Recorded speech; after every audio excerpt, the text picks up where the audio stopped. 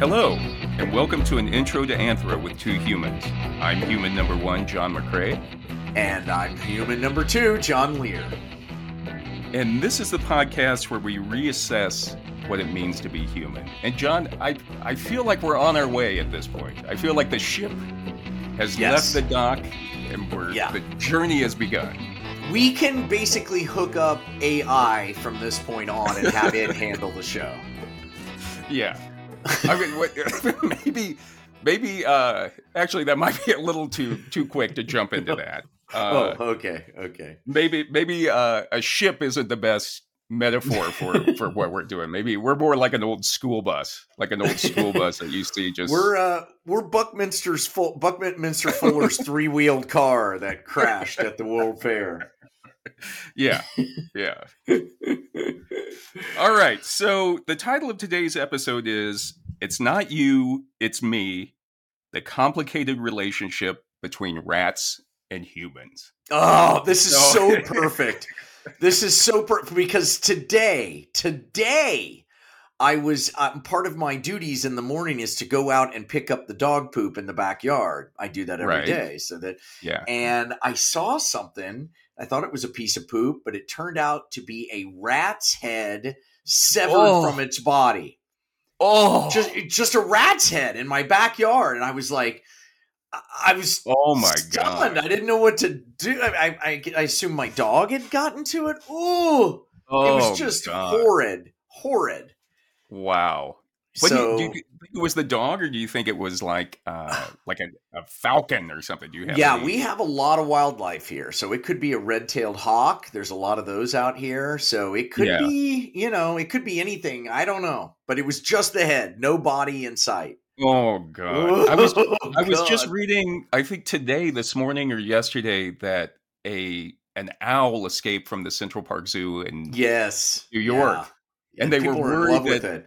Yeah, they were worried that he wouldn't be able to survive, and they said he's been living on rats. Yeah. Well, didn't Chicago at one point buy a bunch of falcons to live in the downtown to I think so. Cut back on the rat problems? Apparently, you can still see a falcon every now and then up on a skyscraper. From time so what'd you do? Did you go get like a tissue or something? I just used the pooper scooper and just put it in with the poop and I can't. God. Oh God. Yeah. Ooh. So anyway, I thought that was a good sign for today's episode. It's an omen. It's an omen that we need to discuss this. Yes. So yes, we do. What really started me thinking about this topic was I recently read an article in the news where New York City had put out an advertisement for a rat czar. They were trying to hire a rat czar to take care of the rat problem. Yeah. And for those interested, it pays up to $170,000 a year. I do it. Do it. Rat czar? Yeah, why not? Yeah. Nowadays everybody works 2 full-time jobs, so I'll just take that job on too.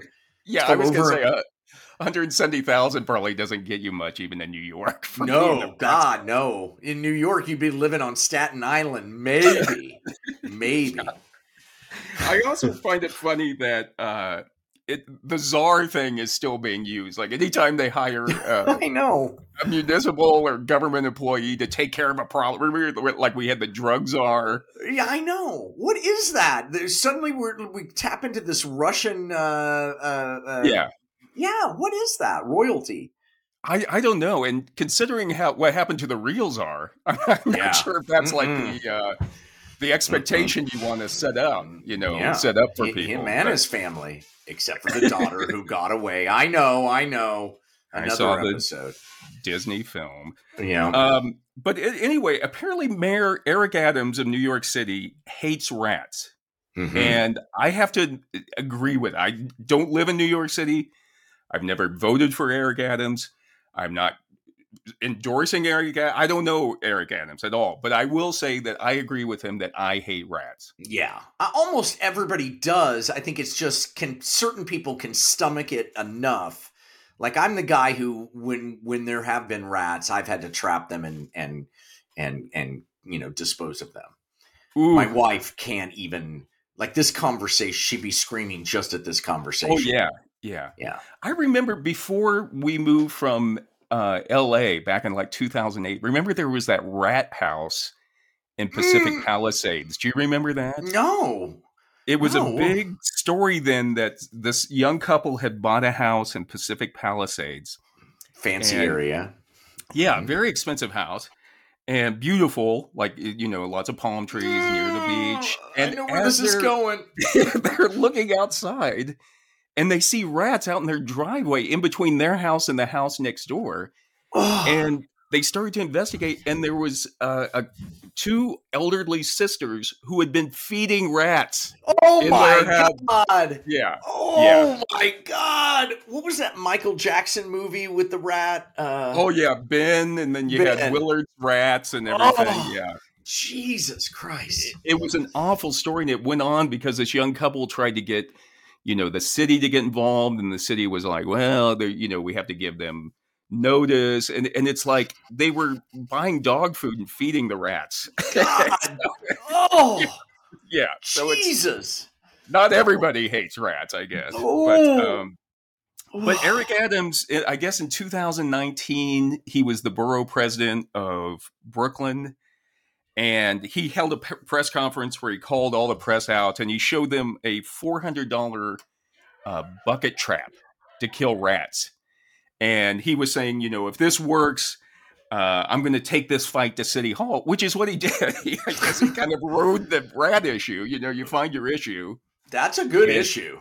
That's like potholes for every other city. New York, I mean, Jesus. I was just in New York City, and we were in the subway waiting to get on the subway, and I did not see a rat scurrying down the subway tracks, which you almost always do. Yeah. So maybe it's working. I saw you can go online and people do videos of like looking through a store that's closed, and you'll see rats running around inside the store or restaurant. God. And there was one just recently, as I was reading up for this episode, of like a guy sleeping on the subway, and there's a rat running around his head. Oh my God! Yeah. No, that's wrong. And somebody's filming, and I'm like, please be a good human and go over there and wake the guy up and say there's a rat. Don't film it. You know what I mean? Or like film it for a little bit, but then go over there and wake him up. I mean, it was horrible to watch. Oh my God. So another thing is that during COVID, apparently there were a lot more rat sightings in New York because when the restaurants closed, the rats didn't have food, and the rats were just kind of out getting a little hungry, and they were out in the alleys and becoming more visible. Because with rats, I think that was true here in LA too. Really? Yeah. I think there were more rats. Yeah, because with rats, it's all about food and sex. That's why that drives the rat. Finally, I can agree on something with the rats. Yeah, it's in his book, Rats.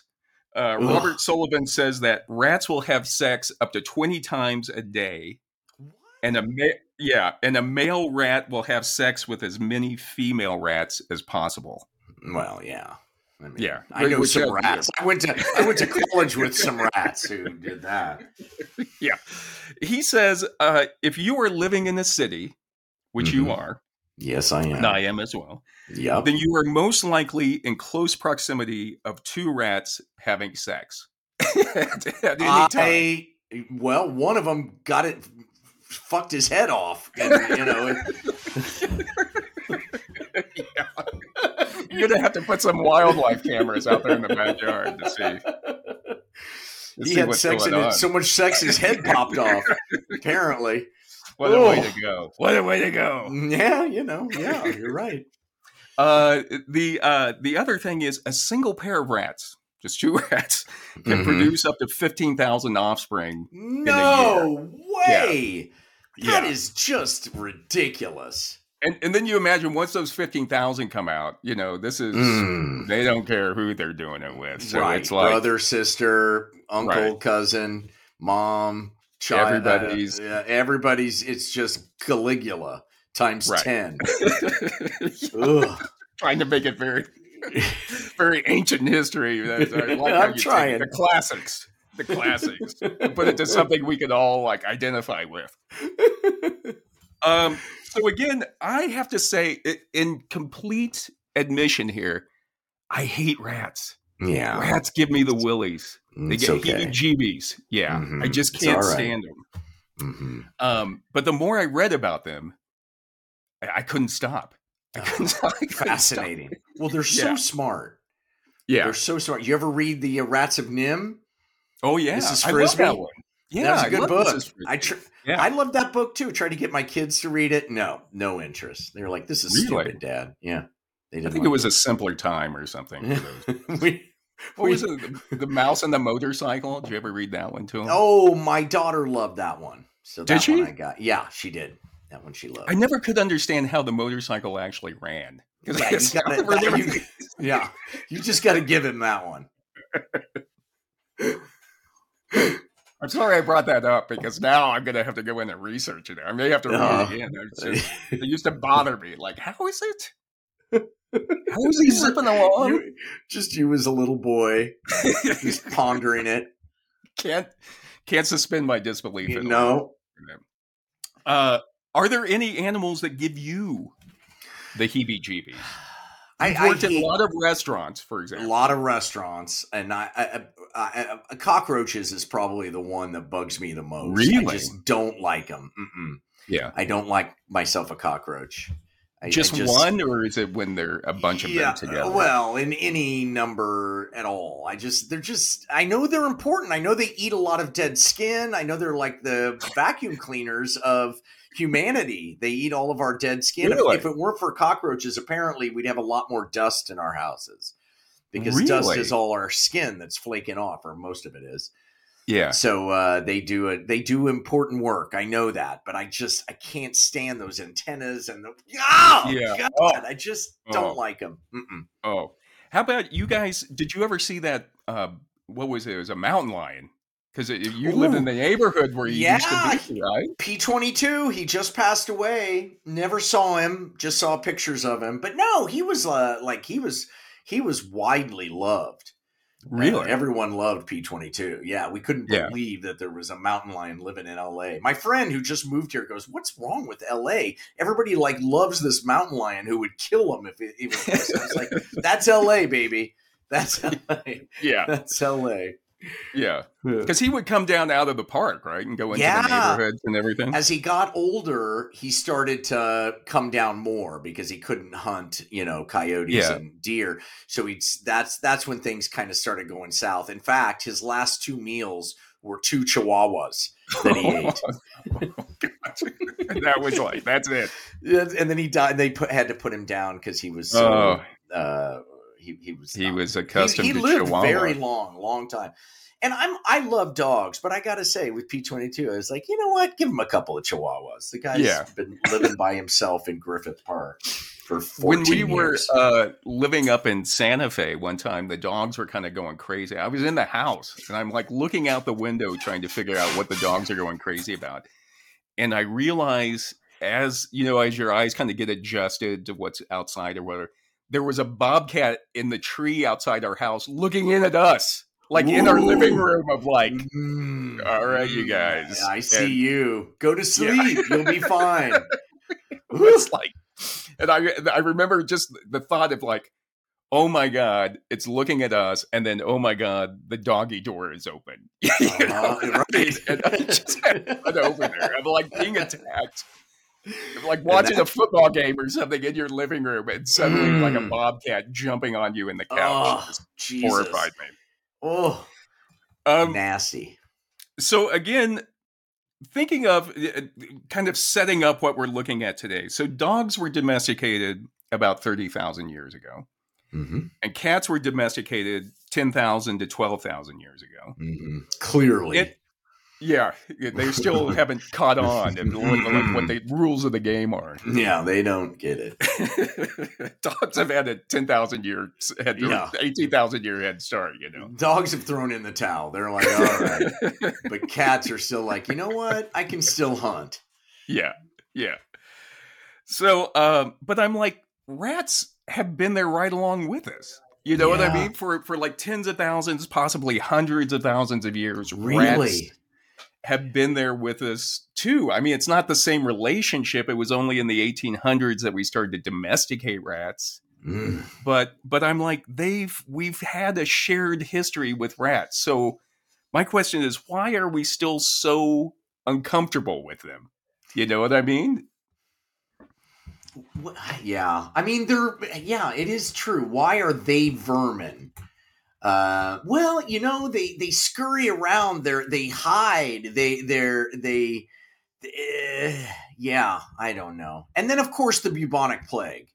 Yeah. Now they're associated with, any kind of disease. And, right. I mean, they killed a lot of us. The fleas on them killed a lot of us, I guess. Yeah. But it's like, I don't know, do we still like squirrels? I remember you had a squirrel problem at your house that was eating your apricots or something. Yes, he was. And he won. Yeah. I don't know. Yeah, you're right. Squirrels we think are cute, but they're out in the light of day. We see them jumping and they don't bother us. They don't come in our house. That's it. Right. Rats come in our house, and that's wrong. Yeah. And they must be eradicated because of that. Yeah, we'll have to consider that later on when we kind of talk about like what it is about rats. But I like that. That's a good point, I think, that they're in our space. So let's just get a little background on rats historically. In the United States and Europe, we're dealing with like two types of rats. We have the black rat. Oh, boy. Which is Rattus rattus. Oh, God. And DNA research, this just came out too. DNA research from the Max Planck Institute, who we've discussed before when we talk about Neanderthals, showed two migrations of black rats into Europe. One was during the Roman period. And then after the Crusades, there was another migration of black rats that came back with the ships and everything from the Crusades. Oh, God. And it's interesting because those two migrations weren't related genetically to each other. In other words, it wasn't one family that had come and stayed with the Romans. There was like an entirely new migration of the black rats, which is also called like total fresh gene pool to make sure that they were going to get a stronghold in Europe. Right. And that's the one that we usually talk about when we talk about the black rat. That's the one that's associated with the plague. It was the fleas on the black rat carried the plague. And then when the black rat would go into like cities or villages, and then the rat would die. And then, of course, the fleas had to go somewhere. So they would go onto humans. And then after that, the plague kind of morphed and was able to be transferred from person to person. Yeah. Oh. God. But the black rat is also known as the ship rat or the roof rat. Yes, black climbers. They call them black climbers sometimes, don't they? Oh, yeah. Yeah. I had a guy, an exterminator at my house who once said, it might be black climbers. And I was like, Jesus, don't say that. Oh, God, that's awful. Don't say that. That's climber. Awful. Yeah. Yeah.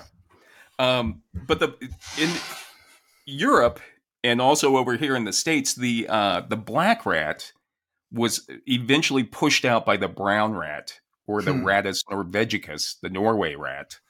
Norwegians. The black rat, yeah. Damn. Yeah. I'm going to Norway in about a month. Are you really? I'll blame them for our rat problem. Keep an eye out for it. Apparently, though, historically, people always blame the rats on like other people. Like I think in Ireland they called it the French French rat. You know, it's one of those things. Fair.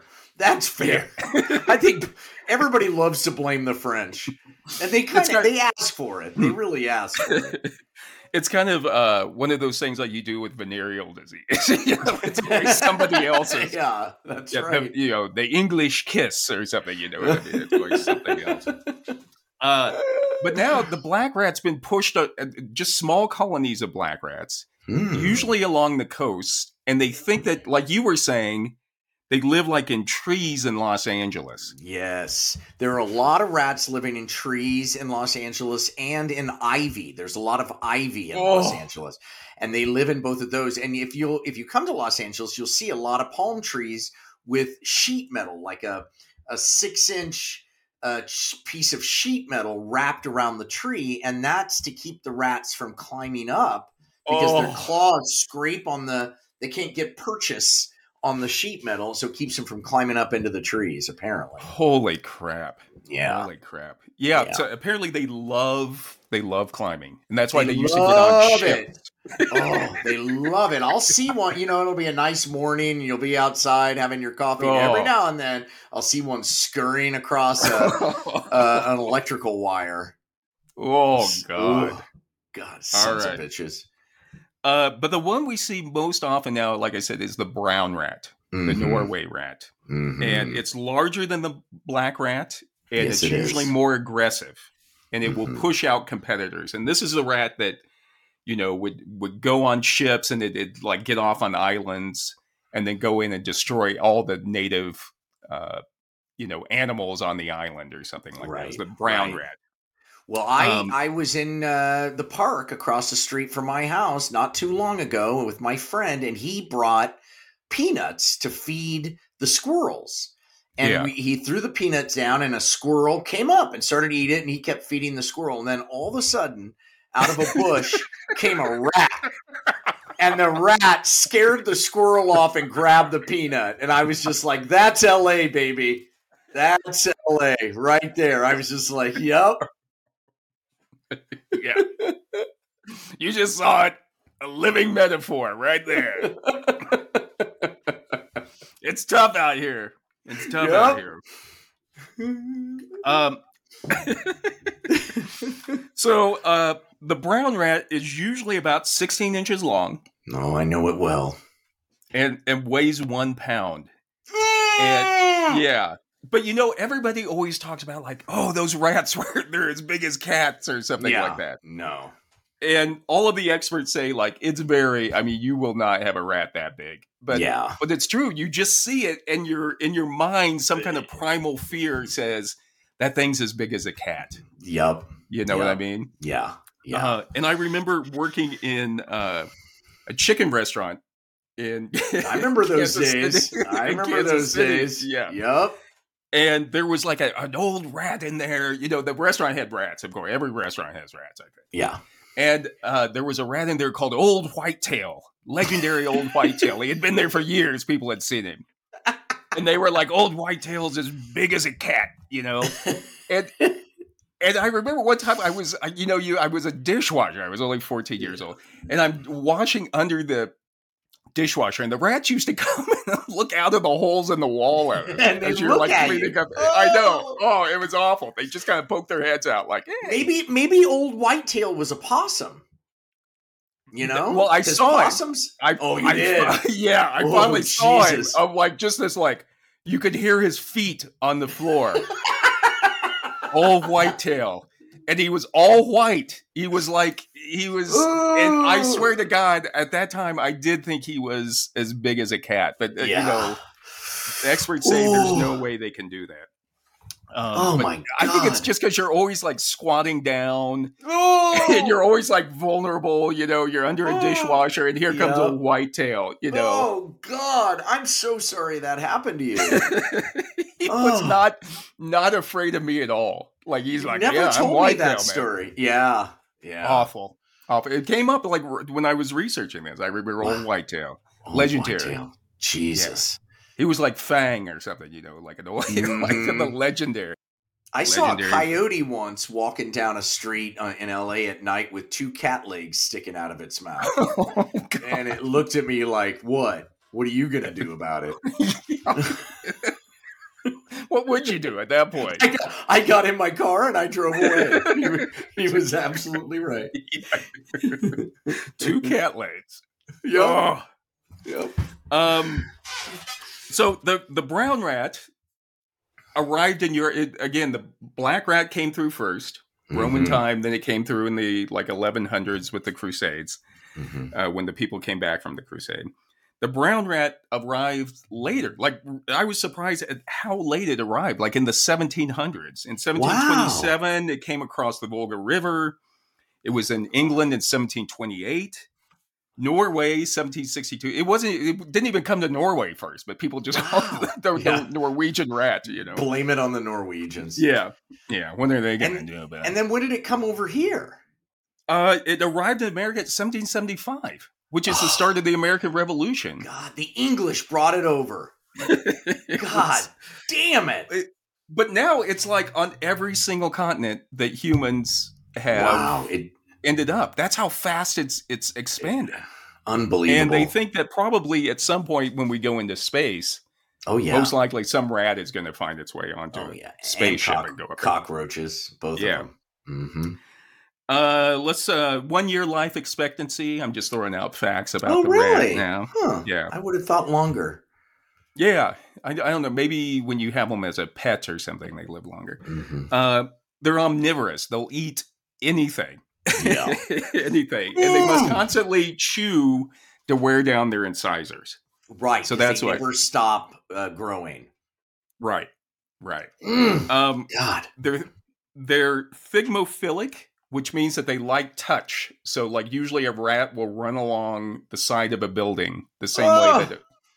And even if people remove the building, sometimes a rat will still make that same path or something because they're just so used to it. Yeah. I can relate to that. I like touch. I'm omniphilic. What is it? Omniphilic? Later on, we'll watch you as you try to leave your room there and see you kind of walking along the walls trying to get out. It feels good. I like to know where I am. They're wary of new things in their environment, which makes it hard to trap them because you put a trap in there. They're and they're smart enough to know. Yeah. And they don't want to go in there and grab anything from it. Interesting. Yeah. Interesting. Wow. And they say that there's been studies done where it looks like they pass along information about the environment to their offspring. Yeah. They talk to them or genetically? Somehow or communicate it somehow to them. But that's one of the elements of culture. Yes, passing it on to your kids, Wow. So let's see. They also, this is frightening. They can collapse their skeletons and slip into little tiny holes in buildings or cracks. Yeah. Or underneath cracks in doors. Yeah. I remember I had an exterminator and he's like, I bet he's getting in under that. And it was like a 1-inch space. I'm like, what? He's like, yeah. Wow. Wow. In addition to the plague, they also, they can pass on typhus.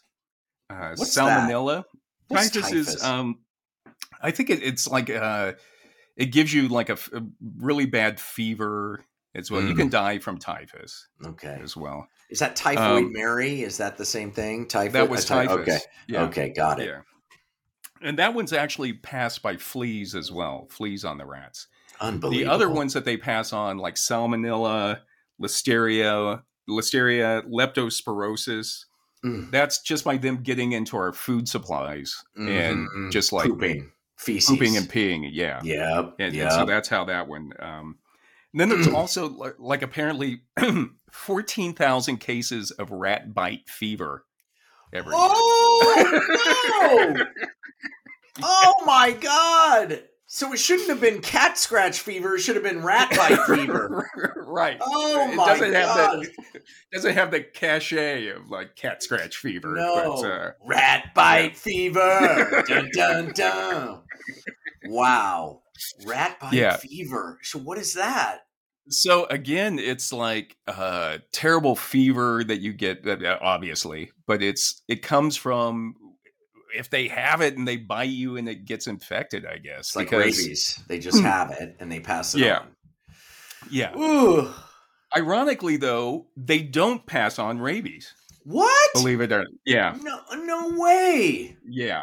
That was one thing. So they said of all of these, they don't pass on rabies. Interesting. There's one article I read, which I got to give it to them. That's okay. That's one. We'll put that as a check in the positive column. But right. Yeah. And then as far as plague goes, in the U.S., most plague is passed by prairie dogs. You gotta be kidding me. No. The bubonic plague is passed by prairie dogs? Most cases that we have now of the plague in the U.S. are west of the Rockies and passed by prairie dogs. Coming in. Yeah. How did the prairie dogs get the fleas? I have no idea, but they're the Spaniards. I bet it was the Spaniards. I don't know. There's the conquistadors. If you ever go to Lubbock, Texas, they have a prairie dog village there with a small wall around it, and you can go there early in the morning and watch the prairie dogs wake up. But after reading that article that they may be carrying plague, I will not be going back to see the prairie dogs. I'll just see that on the old YouTube. So let's go. So DNA shows that the brown rat separated from other rat species sometime between 2.9 million years ago and 900,000 years ago. Wow. So it's been, original habitat was in China, Mongolia, and Siberia. So again, they've made it from China, Siberia, Mongolia, came into. Which way do you think they came over the mountains? Like, how did they get there? Well, they came for some reason. I guess it seems like they came through Europe first, and they came here through the ships. Jesus. Some other information. Archaeologists have found, and this is about mice, but it just kind of shows you how long mice or any rodent has been dealing with the U.S. They found mice in Homo erectus sites from 700,000 years ago. Wow. Like the remains of mice. Wow. Yeah. And there's also archaeological evidence of brown rats in like trash piles from 7,000 to 9,000 years ago in China. So again, they've been here with us. They just go wherever humans go. I mean, erectus. I mean, they've been around. They've been around as long as we have. Yeah. With us the whole time. They're like our version of the crocodile bird that, eats the thing. But they don't do us any good, do they? They don't do us anything. What do they do for us? That's kind of what I kept thinking about this whole thing. They really don't start doing anything to us until we start doing like medical research and using them in the 1800s. But that's not until that was like the last 150 years. So yeah. We had probably 900,000 years of living with rats who haven't done anything for us. Well, I'm sure we ate them, right? We probably ate them. Right. That's what they look at in the Hobbit cave in Indonesia. That's where the Homo floresiensis lived. It was like, and the Homo floresiensis lived from like 700,000 to 50,000 years ago. And they excavated a cave on that island where they lived, and they saw it was filled with rat bones. Filled with rat bones. And they don't know if the rats were scavenging or being eaten in there. Yeah, but it sure sounds like they were being eaten. Yeah. Just like because that's what hot wings. That's like that's probably more the paleo diet. The paleo diet wasn't you were out eating like a mammoth or something. Paleo diet's like you were eating grub worms and absolutely. I mean, mammoth. I mean, that would take like an army of us to kill a mammoth. Yeah. Mm-hmm. So let's just culturally some different things about like the rat as part of the Chinese zodiac, which you go. I remember the year of the rat wasn't too long ago. I think we're in the year. What are we in now? The year of the bunny or something? I think we're in the year of the rabbit. I don't know what it is. I'll have to do some research on that. Again, in China, they found it like 4,100 years ago. They found some sites with some rat bones in there. Rats are worshipped in parts of India. There's the Karni Mata temple in Rajasthan, India, where it's just filled with rats. You can go online and look at it. They feed the rats there. Oh. The one of the legends is that it was an army that was escaping its enemies, and it went into the temple seeking shelter, and the god Karnimata, or a goddess Karnimata, saved them but turned them all into rats, and that's who they are. Still there in the temple. You mentioned it before, but in some parts of the world, rats are eaten, which I don't know. Still, yeah. There's like 89 rodent species around the world are still eaten. And like in Cambodia, Laos, Myanmar, parts of the Philippines, in the Vietnam, apparently parts of Vietnam, they'll trap field rats, and then they'll clean them, and then the meat is smoked, fried, grilled, or boiled. And supposedly it tastes like rabbit. Which really? Rabbit's a little gamey for me. It's a little gamey. Yeah.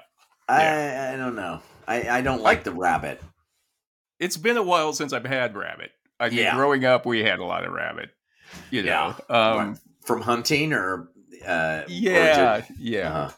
It's a lot of work, a rabbit. I think. For not a lot of a lot. Yeah, a lot of work for not much. Yeah, but I don't know. If you got to eat, you got to eat. If you're living off the land, you're living off the land. I get that. All bets are off. It's something like, you put it in terms of something I can understand, like, it tastes like squirrel, or it tastes like rabbit. All right, I could maybe do it. Let's just become vegetarian. We all should just become vegetarian. Let's see. In Northeast India, the Adi tribe celebrates Unyang Aran, which is the start of their New Year's Spring Festival, on March 7th, which is coming up. If you want if you want to celebrate like they do, the Adi tribe does, by eating rat meat, which includes a stew made of rat stomach, intestines, livers, testes, all boiled together with legs and tails. That's not right. That's like the menudo of rat menudo.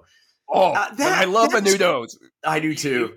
But you put that in, again. You put it in the terms I love. So menudo will. You're hungover and boom, that stuff will take you right home.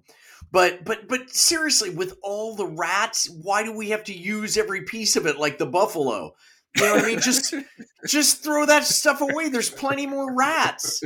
You don't have to do something with the stomach or the testes. That's just not, no. Mm-mm. Yeah. I'm judging that.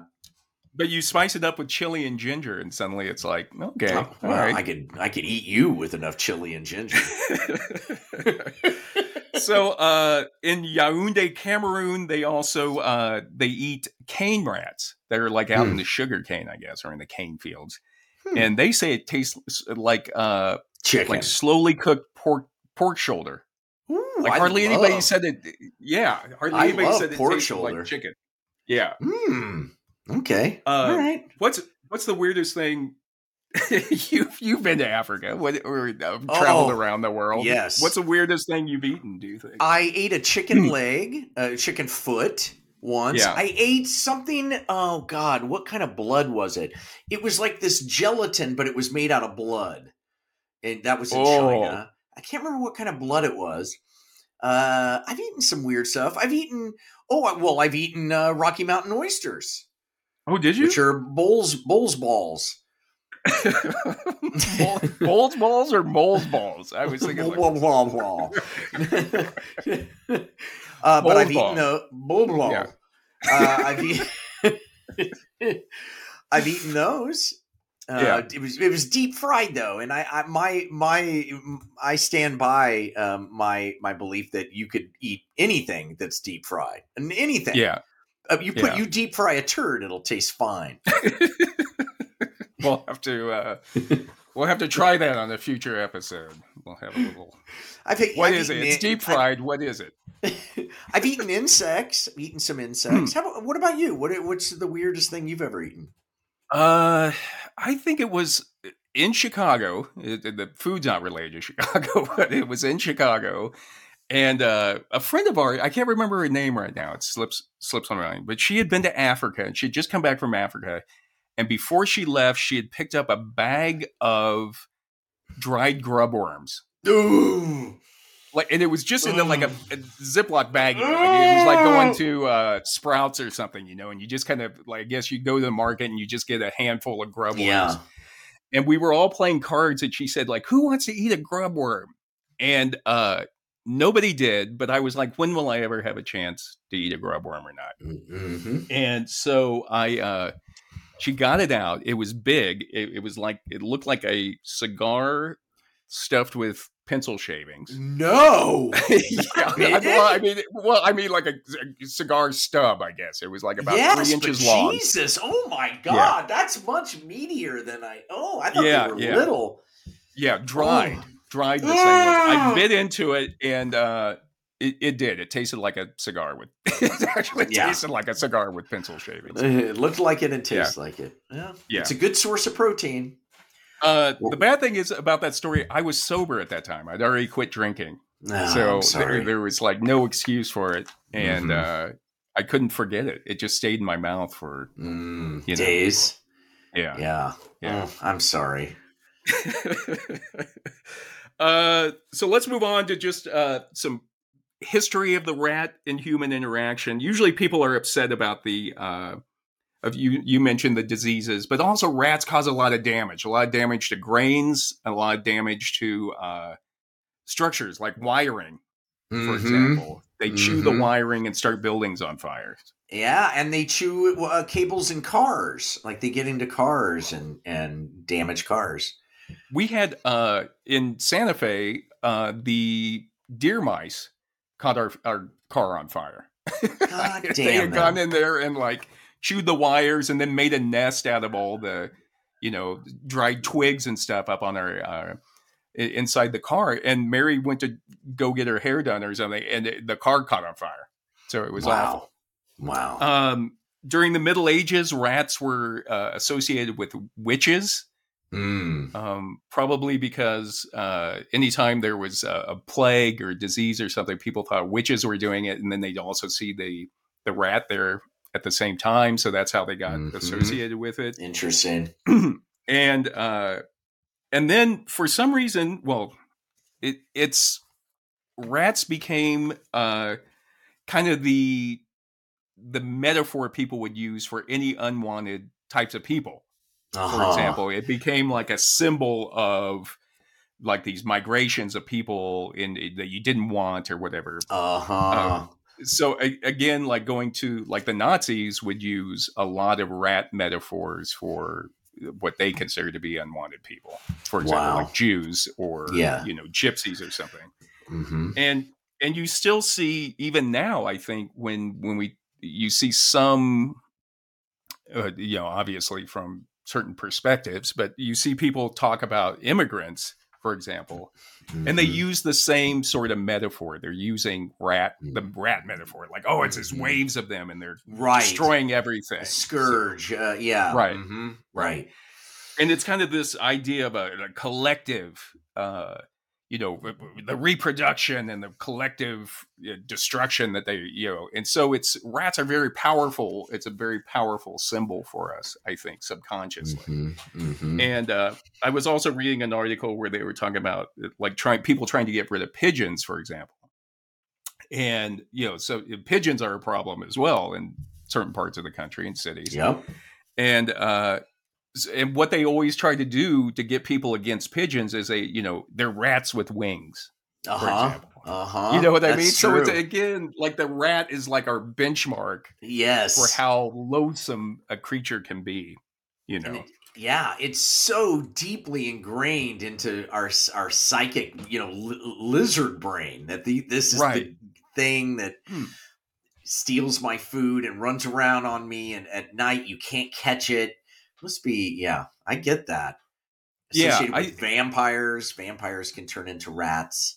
Yeah, remember in Francis Ford Coppola's Dracula, there's that scene where Dracula turns into a bunch of rats in the closet or something like that. Yes. Yeah. Ooh. So there's something subconscious for that for us, I think. And then you mentioned just now about they're taking our food. I think maybe that's the the kind of historic or prehistoric fear that we have is that they're taking our food. And I read in 1858 there was a guy named James Rodwell wrote a book about the rat. And he was English, and he wrote about it. And he said that rats were, quote, eating into the very foundation of British prosperity. So in other words, it was like he hated rats too, which again, I completely agree. Yeah. And then you had, like during this Middle Ages, you had the Pied Piper of Hamelin. Remember? I wondered when you would get to that. Yeah. Yeah. Were you ever in a production of that? I think they made that into like children. Yeah, never was in it. But it's such a crazy story of this guy coming in and leading them all out. And he kind of tricks them, doesn't he? He's kind of a trickster in some of the they don't want to, they try to not pay him. And so he's like, that's okay, right. and I'm going to come get all the kids. And, that's right. Yeah, he takes the kids. Yeah, I think doesn't he like he plays the flute and gets all the kids to leave or something. Yeah, takes all the kids out. So, in the 16th century in Autun, France, rats were accused and actually prosecuted for eating up the barley crop, and they were threatened with excommunication for what they were doing. What? Yeah. Oh my God. And there was a guy by the name of Bartholomew Chassenet. He was a lawyer, was hired to defend the rats. So he's like a public defense attorney for the rats. Holy, why? I don't understand. It's just like, was it just to show people that they were doing something about it? Right. Because they had no real way to deal with the problem. Right. And there's a history of humans prosecuting animals for doing things. Like you can go in and read through history. Like, we're prosecuting a pig for getting out of its pen and eating all of our, food or something like that. There's a whole history of that.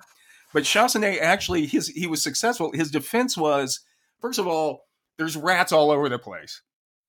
So you can't really know which rat was responsible for eating up the food. Right. And secondly, he said, it's too far because the rats were served with a summons to appear at the trial. And he was like, they're so far away, it would take them forever, and they're afraid of being eaten by cats. So you can't prosecute them because they have a right of appeal for not being able to safely come. Yeah. And he won. He won that. And then, like, I read where, 20 years later, he tried that same defense on a human. And they were like, the judge was like, oh, no. He's guilty. So they won? The rats won the case?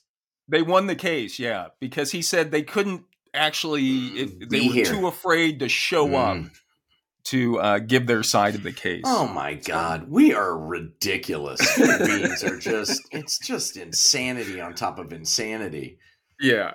Yeah. There's other things in the instances in the Middle Ages where people would write up notices to the rats saying, like, rat, please get out of my house. And then you stuff it into a hole, where the rats were. And the idea was that the rat was supposed to read that and get the idea to move on.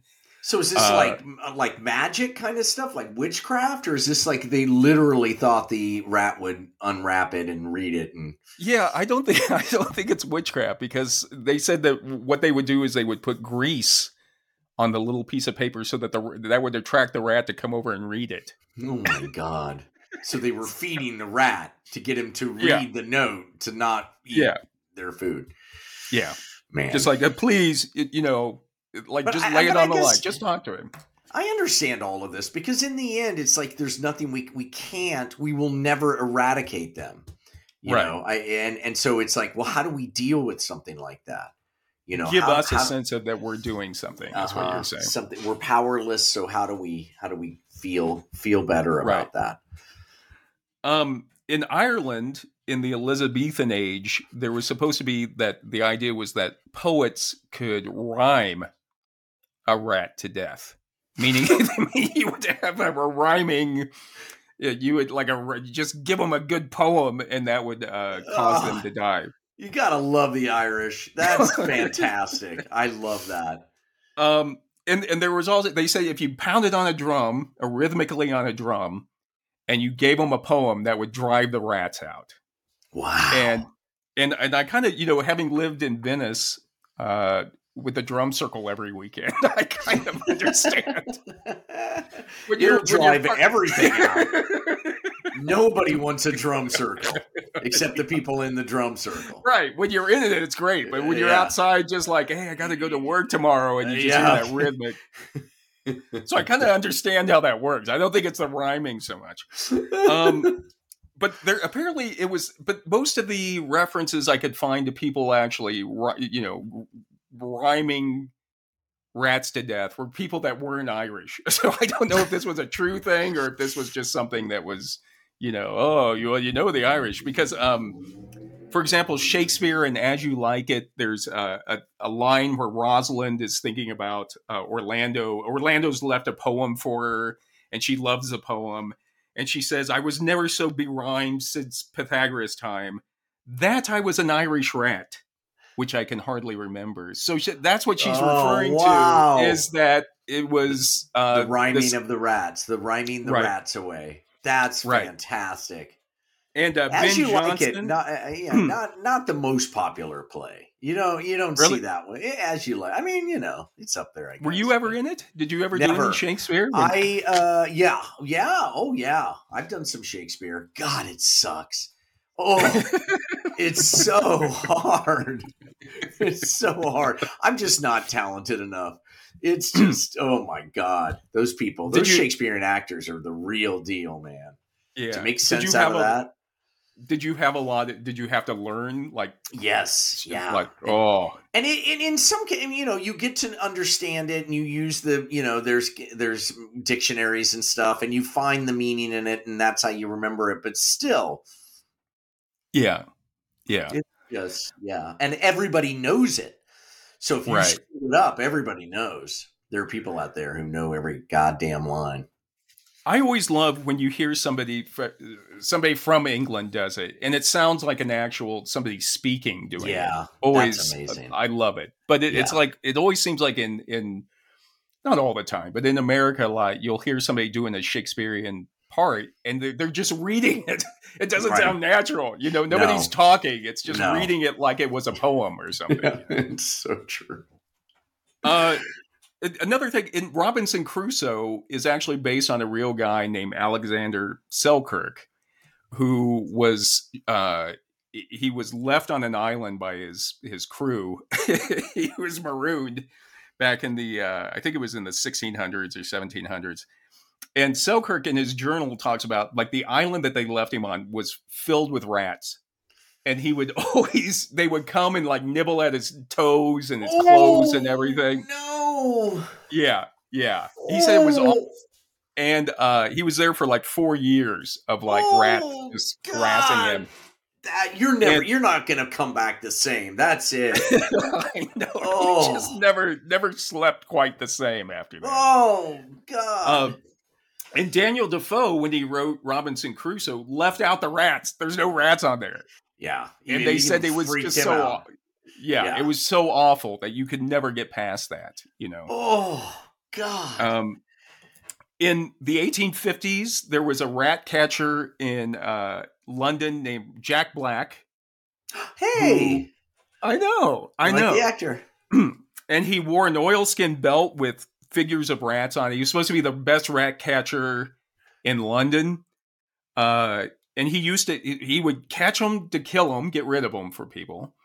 Or the ones that kind of had nice color, for example, the ones that kind of fancy rats, he would keep and breed them. So they think a lot of our fancy rats that we have now, including white rats used in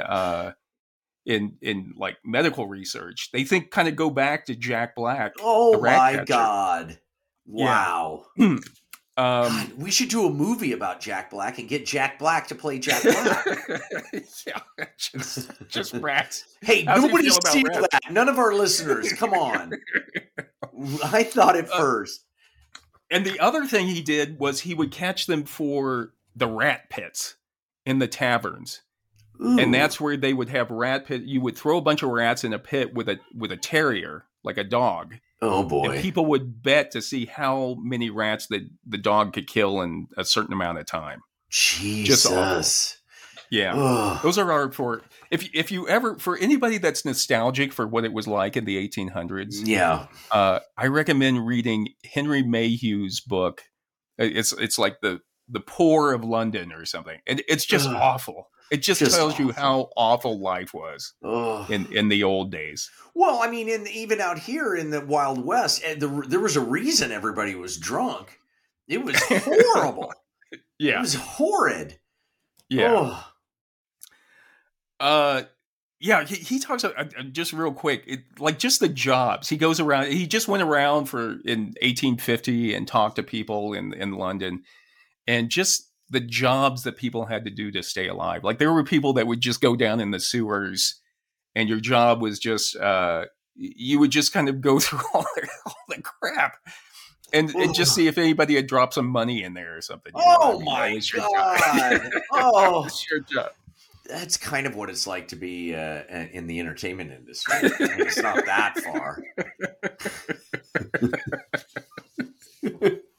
I always love how you bring it home. You bring it home. It's just make it understandable. Something we can believe in. Something we can identify with. So then just kind of quickly to sum up on a few things. In 1986, a couple of anthropologists and psychologists took a look at like the rat problems in America and just how people deal with them. And what was kind of funny about that study was people always think that rats are there in their neighborhood due to somebody else's behavior. Mm-hmm. So it's always, you always say, well, that my neighbor never throws away their trash or something like that. And so it's always, they found that it was always somebody else that was responsible for the rat problem. Of course. Yeah. But then again, like we were talking about in the Pacific Palisades, it really was due to somebody else. Oh, so my God. Well, there's a sort of parallel story with there's a new mosquito breed that's kind of infiltrated Los Angeles. One of the things about Los Angeles is that there were no bugs. That was one of the nice things about LA. Yeah. And no mosquitoes. But now a little tiny black breed of mosquitoes that are difficult to kill and bite you like 6 times. Supposedly has come over. I mean, it's here, but that it's come over from Asia, and that it's always from Asia, a boat from Asia, Yeah. Have you seen them? Do they? Oh yeah, it's ruined LA. It's just horrid. It's over. It's over. Oh God. Yeah. Oh God. Yeah. Have to put screens on your windows now. Yeah. Right? Screens, and everybody has a spray, and they just have to live like everybody else. Yeah, but it's nice year round, so they're here year round, except for a few months in the winter. Wow. So then another person who had done some studies on rats and animals, she talked about, her name's Harriet Ritvo, and what her point is culturally we always think that humans are in charge of everything. Like in the book of Genesis, the humans were supposed to have been given dominion over the animals. And then she says we have this fear of the beast, whether it be the beast within us or the beast without. But when it comes to rats, and this is, I don't think she didn't talk. She talked about Genesis and everything. But I think when it comes to rats, it's like I think we feel subconsciously we don't have dominion over these animals. Right. We can't stop them. There's too many. Right. And they come into like our urban environment. Like we push the large animals like bears, P-22 we didn't push out, but we've pushed out the large animals to where we hardly ever see them in our home. But like the rats still can get in. You're in New York in a high rise, and a rat can still get up there through your toilet and get into your apartment. Yeah. I mean, they have dominion over us is the thing we don't want to admit. Yeah. It's awful. So just kind of summing up here, I'm going to close with a little poetry, if that's all right. We've been talking about the poetry. Oh, we're stepping things up a notch on this show. That's fantastic. Is this something you've written? No. This is by Robert Burns, the Scottish poet. Mm-hmm. And it's To a Mouse. That's the name of the poem. But I always, as I read it, I was like, this could be how I feel about rats as well. Yes. And this is the famous. And you have poem. a lot of a lot of Scottish blood in your veins, so this is perfect. It appealed to me down in the DNA. Yes. Again, this is Hymn to a Mouse by Robert Burns. Okay. Actually, I won't read it in the Scottish dialect. Oh, that's fine. That's fine. There's a plug-in here that I can do after in post. Okay. You can go online and see. You can hear people from Scotland read it. I'm not going to do it, namely because we've already done a show about people doing accents. Yeah, it's pretty horrible. Okay, so here we go. To a mouse, or in this case, to a parenthetical rat. Mm-hmm. Sleek, tiny, timorous, cowering beast. Why such panic in your breast?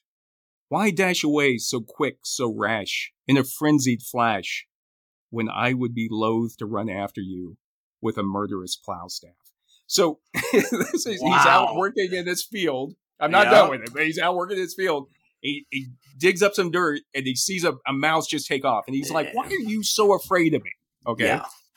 So the next thing he says is, I'm truly sorry man's dominion has broken nature's social union and justifies that bad opinion which makes you startle when I'm your poor earthborn companion and fellow mortal. So again, he's like, hey, I'm sorry we've kind of invaded your space. Mm-hmm. But I'm right there with you, brother. You know what I mean? He's like, hey, we're both mortals. So I kind of get that too with a rat. Like, I understand, like, hey, you're just doing your rat thing. Live. Yeah. Yeah. We're both there, you know. And then he says, there's a lot more stanzas, but Thank you. Thank you for that. But this is the one. My mouse friend, you are not alone. Improving foresight may be vain. The best laid plans of mice and men. This is where that line comes from this poem. So now if anybody ever says it, like, what poem does it? Best laid plans of mice and men. It's from To a Mouse by Robert Burns. Go oft awry and leave us only grief and pain for promised joy. So again, he's kind of this idea of like, he understands the mouse. You know what I mean? He understands why the mouse is afraid. Yeah. Why can't we all live in concert? Why can't we all just get along? Right. Exactly. And we can't. Rats must die. Rats must die. Yeah, I mean, in conclusion, I would say I would love to have the whole Ratatouille experience, you know, have a rat sit under my hats and pull my hair and teach me how to make gourmet meals, but I can't do it. I can't do it. No, I totally freak out and have to kill that thing in mediamente. Yeah, I've tried to, you know, I've tried to be the bigger person especially after reading so much about them. I thought this would change my feeling about rats, but it didn't. It didn't. I'm right back where I started. I had a rat in my house that I couldn't catch. Very smart rat. We tried different traps. He couldn't get him, and I noticed my wife freaked out and said that he went up this hole, and I found out, oh my God, he's going up this weird hole. And so I was like, I know how I'll get him. I'll put sticky stuff down, you know, the stick traps, and I got him. But that is the worst way to kill. Oh my God, then you have to take it out and it's still alive, and oh my God, it was the worst experience. Yeah, it was the worst. Yeah, I mean, it was worse. He was still alive. Yeah, he was still alive. Still alive, and now he's all glued to that thing. And I'm like, should I kill him? But I can't. I don't know. I put him in a plastic grocery bag and tied it real tight, hoping he would suffocate. That's all I could but there was probably enough air in there. You could live for weeks. No, with God, little lungs. I feel so terrible about it. I feel terrible. Yeah, in her book, Fuzz, Mary Roach at the very end talks about how she's trying to come to terms with kind of a more accommodating, role with rodents, or like our interaction with rodents being more accommodating, to where you don't kill them. You know, you'll never get rid of, like you mentioned, you'll never get rid of these things. And so she talks about like, well, if we could come to more accommodation with them and kind of living in peace, so to speak, maybe that would be a good way that we could interact with other humans as well. I completely get that. But no. I'm not there yet. No. It's never. me. Never. Yeah. So they must die. All of them. Yeah. So I think in conclusion, I have to say to the rats, look, I understand this relationship, but it's me. It's not you. Yeah. But we're going to kill you. You're dead. You're done. Yeah. It's me, not you. Oh, thank you so much. This was really wonderful, wonderful. I've learned a lot. I've learned a lot about rats. Yeah, it's fascinating. You can go online. You can Google ratting in England with terriers, and you can see Jack Black. People are still out there. Out there ratting right now. You can see the actual current footage of people ratting, kind of give you an idea of what it was like to be in the rat pits back in the 1800s. So, all right, John. Well, thank you very much. Thank you very much, and thank you everyone for listening. This is human number 2, John Lear. And this is human number 1, John McCrae. And thank you again for joining us. And we will see you along the journey to self-discovery. Mm-hmm. But we're gonna touch the walls as we go along the way. All right, John. Talk to you later.